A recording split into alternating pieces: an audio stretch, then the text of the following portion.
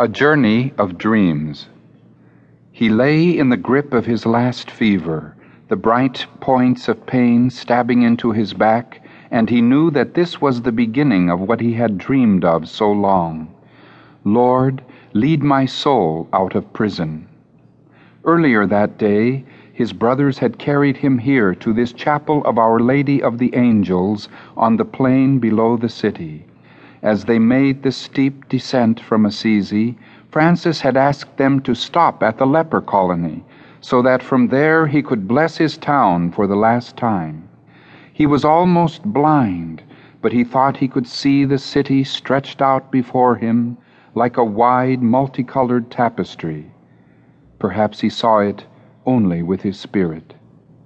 How different the town looked today from what it was that day years before, when he had risen from his long illness and staggered about the green hills and found that they no longer lifted his heart. He was only 22 years old then. It had been a bright day, and he remembered the roofs catching the sun like quilts of red and pink and white. But their beauty had only depressed him.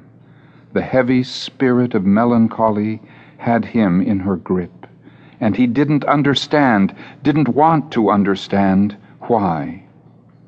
People who passed the young Francis as he trudged up the long hill had recognized him and congratulated him that he was well again, and he remembered thinking cynically, "They are saying to themselves, 'There's Pietro's worthless son. He looks pretty pale, shaky on his feet too. But why should we worry about it? He's better off than we'll ever be. At least he has a future.'" If only they had known the emptiness and despair he suffered precisely because he was Pietro Bernardone's son, precisely because he was rich and famous and well-liked. How terribly boring it all seemed then.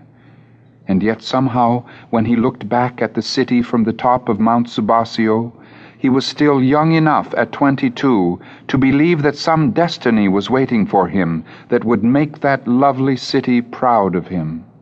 Where and when the call to destiny waited for him, he did not know, but his deepest suspicion was that he would finally respond to the call of chivalry that plagued him night and day, and become a knight. That had to be where his future lay.